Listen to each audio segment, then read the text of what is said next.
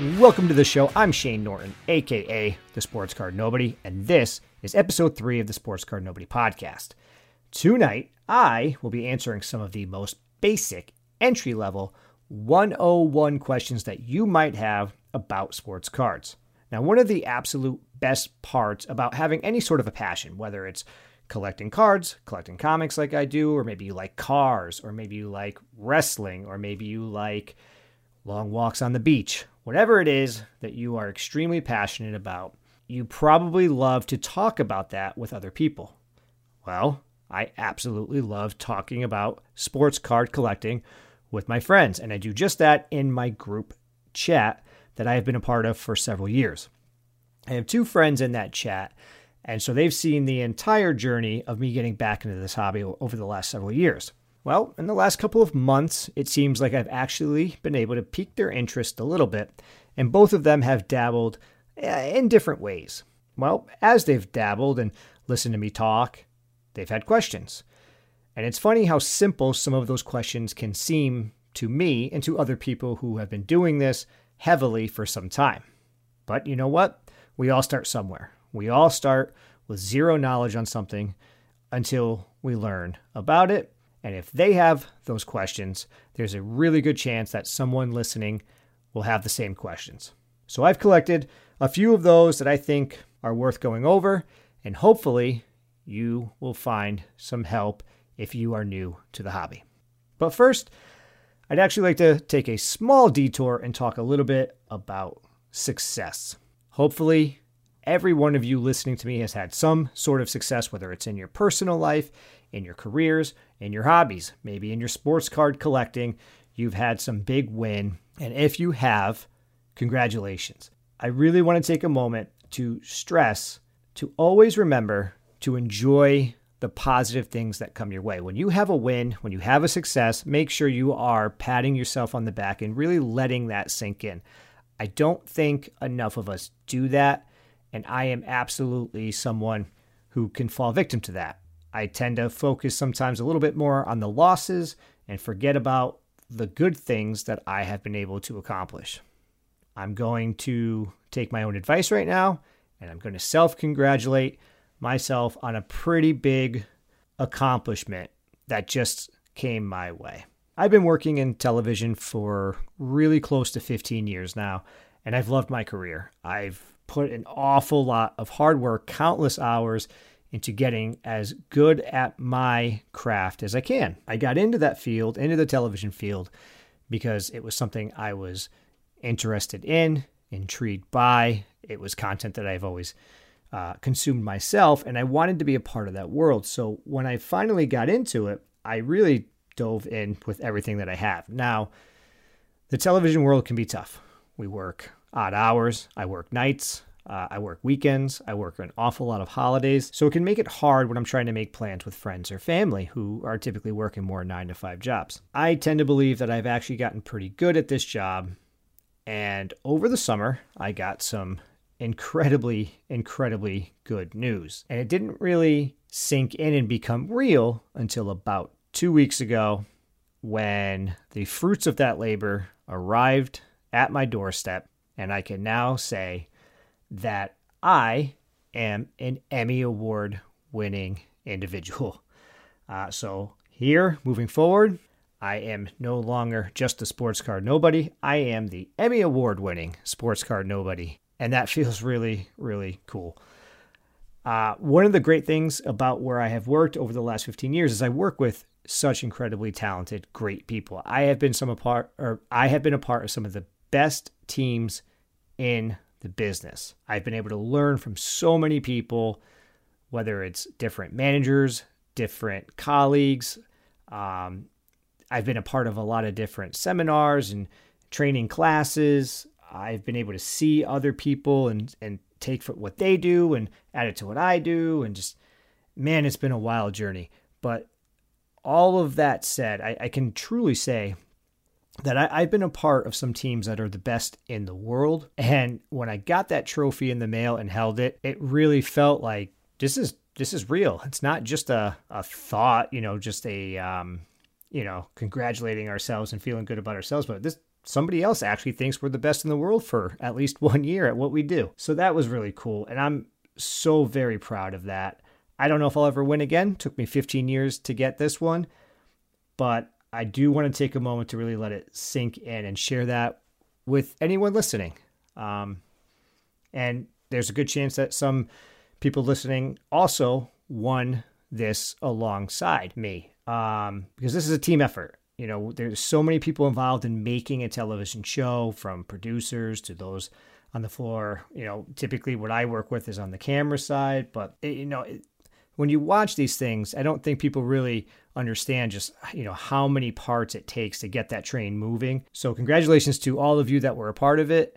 It's a huge team win, and it feels great. But okay, enough about that. Let's move on to some real sports card talk. And before I get to the questions, I do want to talk about a recent pickup that I made that is a little off the wall, a little unique, and, honestly, probably going to be one of my favorite cards in my collection as I move forward. So again, I work in television, and I've worked with an individual for the majority of the time that I've been in my career. I've worked with one of our on-air talent, both here where I am now on the East Coast. I've worked with him on the West Coast. I've traveled with him to different national championship games and Special Olympics and a whole lot of events that we've done.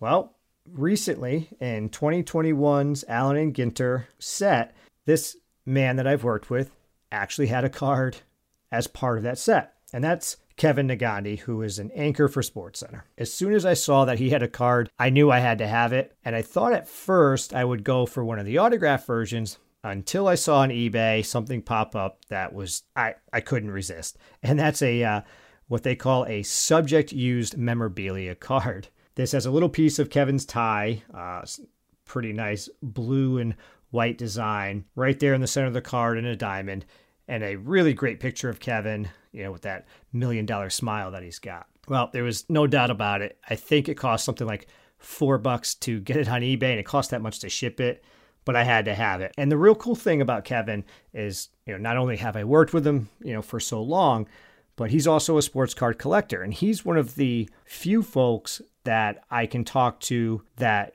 really knows about the hobby in person. Most of my friends are, like I mentioned earlier, they dabble, they're interested. My wife absolutely does not care about the sports card world. But Kevin is a real legitimate collector. And every time I see him at work, it's fun to pick his brain. It's fun to talk about whatever pickups that I may have made, or, hear what he's been getting into. So when I got this card, I was pretty stoked to bring it into work and show it to him. And it was funny. Like, one of the first things he said to me was, I don't even have the memorabilia version of that card.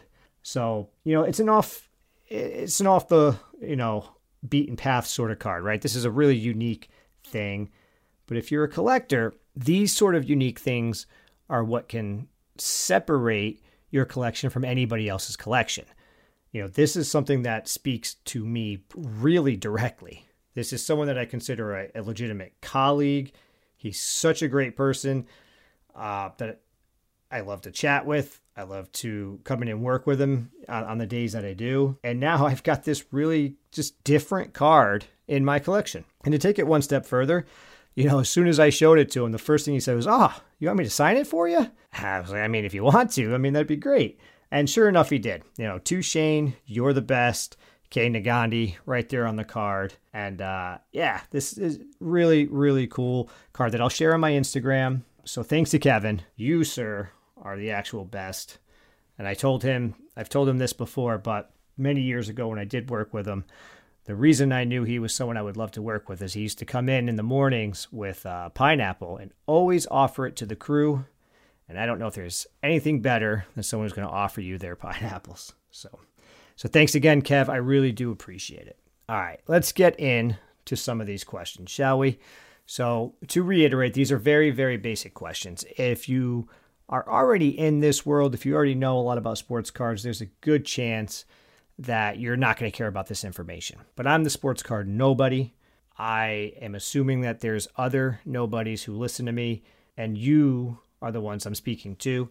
And again, if my friends are interested in these things, then you probably are too. But all right, enough fluff. Let's get into it. The first question that I thought was worth going over, I actually see this one a lot in the Facebook groups and on Reddit. You kind of really see this all over the place, and it's a big one. What are my cards worth? Well, it's a loaded question. When someone's curious what their cards are worth, it could be all over the map. So there's no answer that I can give here that's going to tell you what your cards are worth, but what I can do is help you figure that out on your own.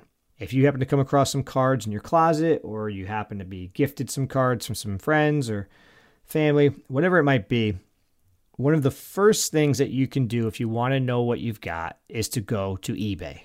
Currently, there is nothing in the world that will give you a better idea about value than eBay. Right now, it's where the most transactions take place, I think by a mile. So it's the most real-time price guide in existence. So the first thing you do is take the cards you want to know about, head over to eBay, put it in the search field, and see what comes up.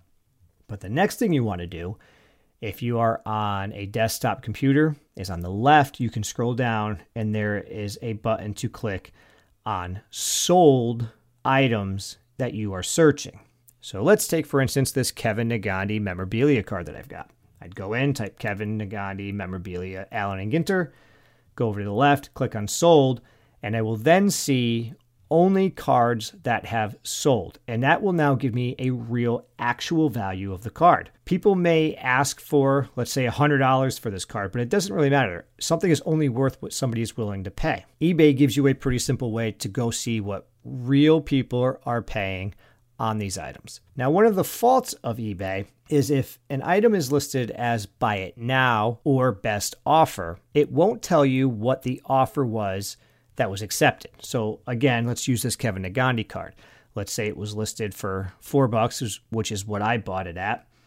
But it was listed as $4 or best offer. And let's say I offered $2.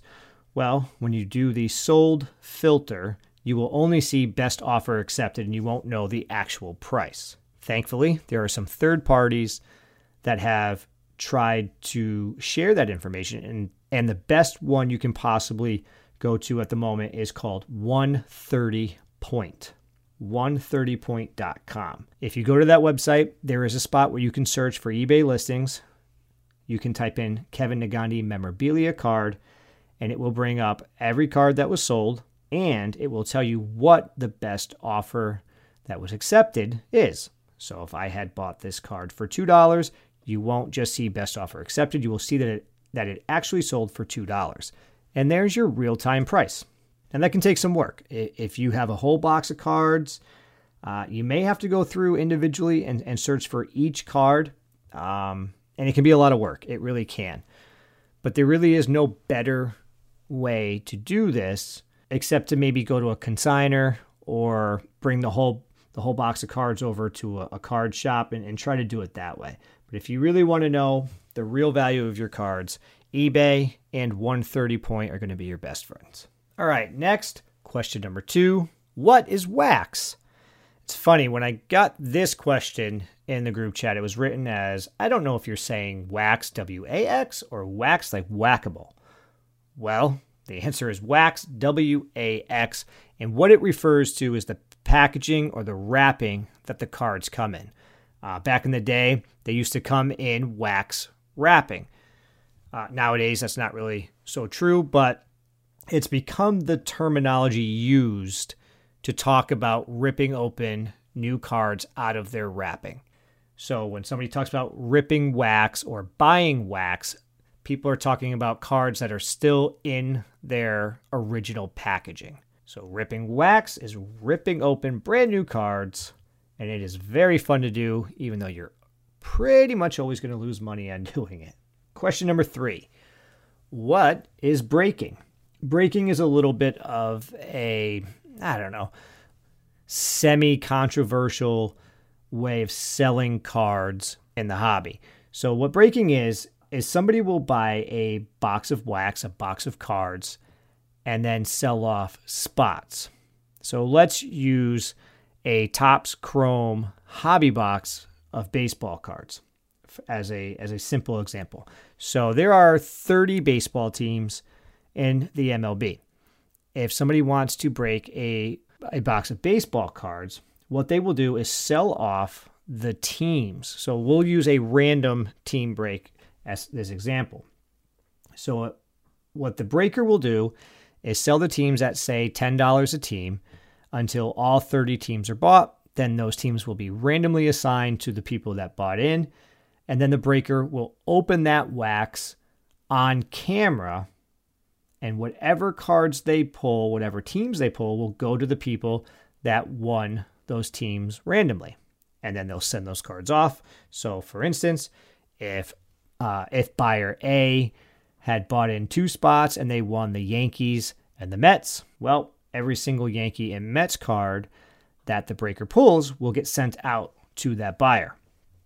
Now, there's other types of breaks as well. There's PYT, or pick your team breaks, where you don't have to worry about randomly getting a team, but you can pay to get the team that you want. So the advantage to that is if you are trying to collect something specific, whether you're trying to chase a hot rookie or you're just a fan of a specific team, you can pay to have that team and not worry about the luck of the draw. Now, usually PYTs are going to be more expensive if the team that you want is popular. So for instance, in some of the more recent basketball breaks, the Charlotte Hornets are super popular because of LaMelo Ball. You might pay a premium to have the Hornets, whereas you might pay a lot less to get, say, the Orlando Magic. So PYT breaks are a good way to get what you want, but the price can go up. Now, for other types of breaks, it can get some, there's all different kind of clever ways that people will do it. Sometimes you're buying into divisions, or you're buying into serial numbered breaks for some of the higher end products. For instance, let's take like a National Treasures box where all the cards that are going to come out are going to have some sort of a serial number. So everyone will buy in and be assigned a number 0 through 9. And whatever the serial number comes out, let's say card 1 of 10 gets pulled. If you had the number 1, you would get that card.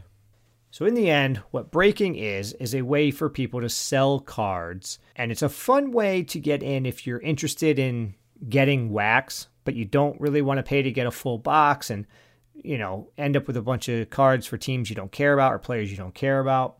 And you can also, sometimes get pretty lucky, get into a box pretty cheap and hit some big numbered auto, and huzzah, congratulations.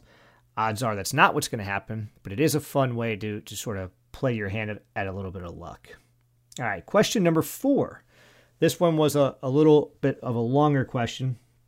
I'm going to keep it to the basics as best I can, but what was asked of me was, what are inserts, parallels, and numbered cards?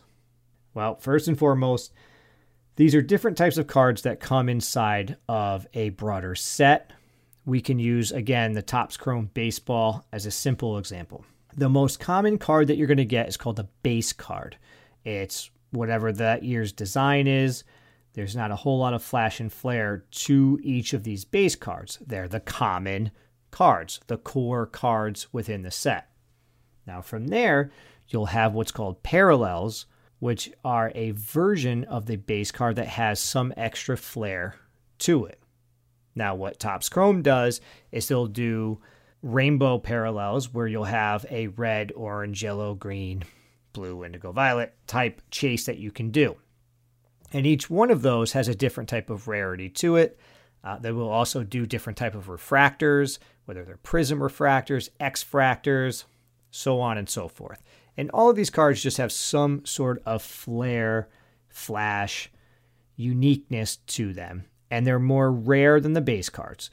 So most people are trying to collect parallels because you are collecting, in essence, the set, the flagship card of a player, but a more rare version, which will now be more valuable. Now, within these parallels, you will often see numbered cards as well. And in the Topps Chrome Baseball, the red cards, for instance, are 1 of 5s.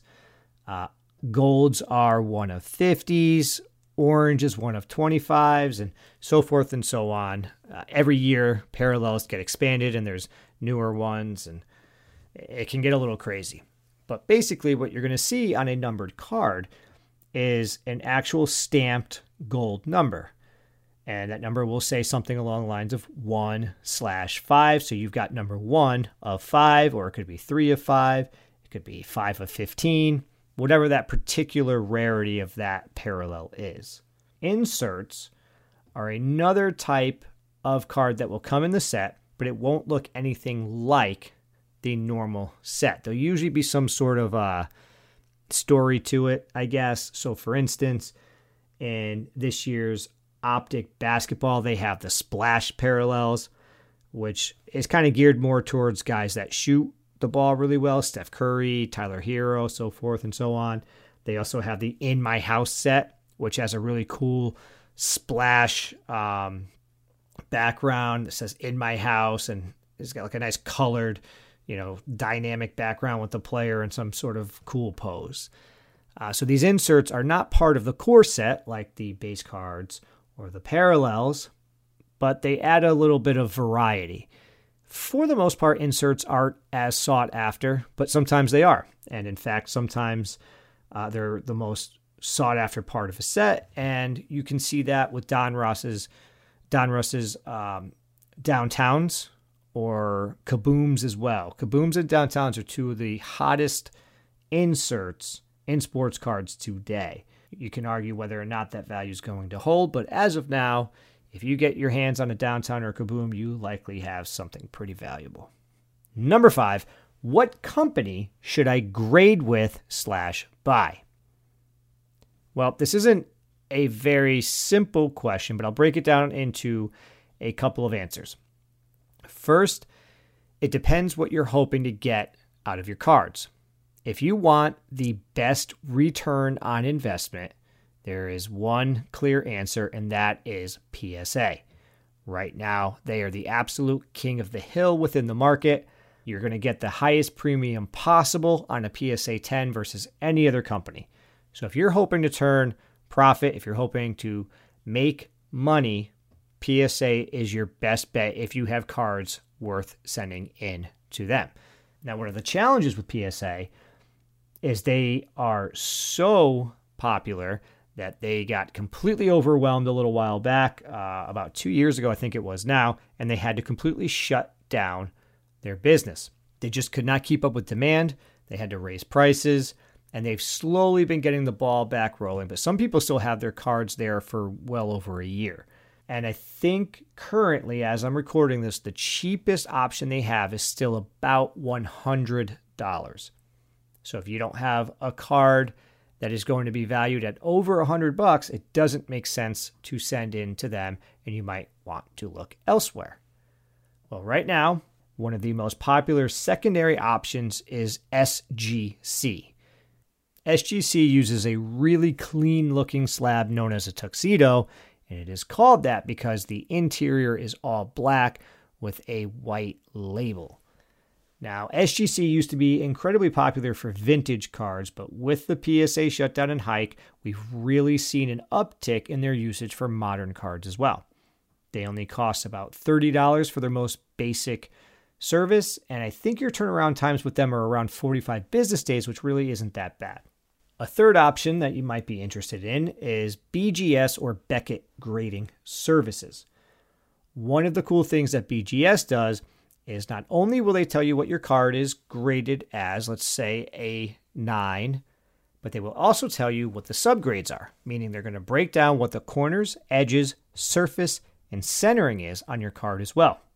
So you will have a better idea of why your card is a 9. You can see that maybe your corners are an 8.5, your surface is a 9, your edges is a 9, and your centering is an 8.5, all working itself out to be a 9 overall grade.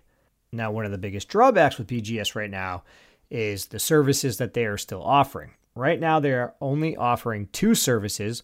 One is a premium no subgrades, which is $125.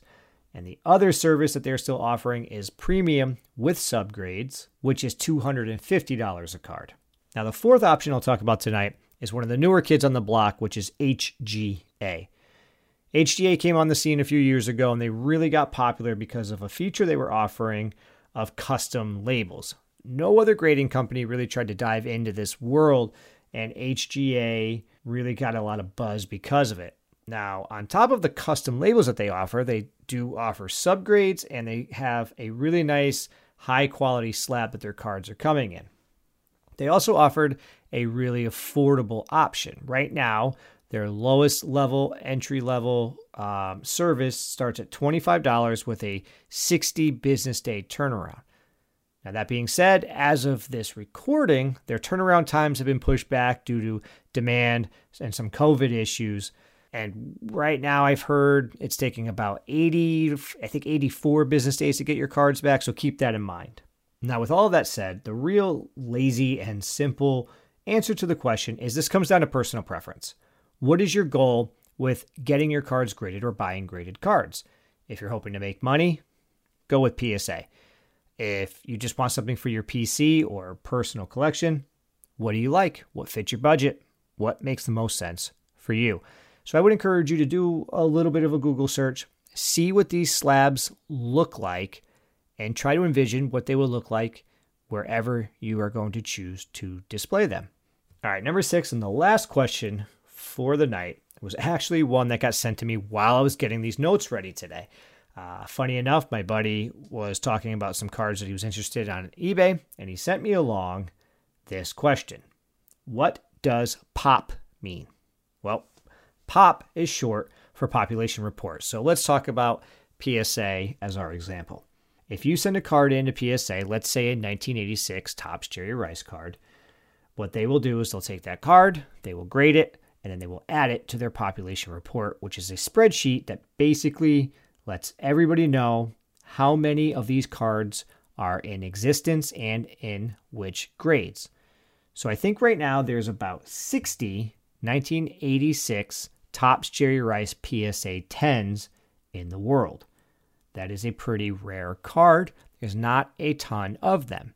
So if you buy one, you know that you're getting something rare, something that's likely going to hold its value. And we can use that information to have an idea of what we expect the market to do on our cards.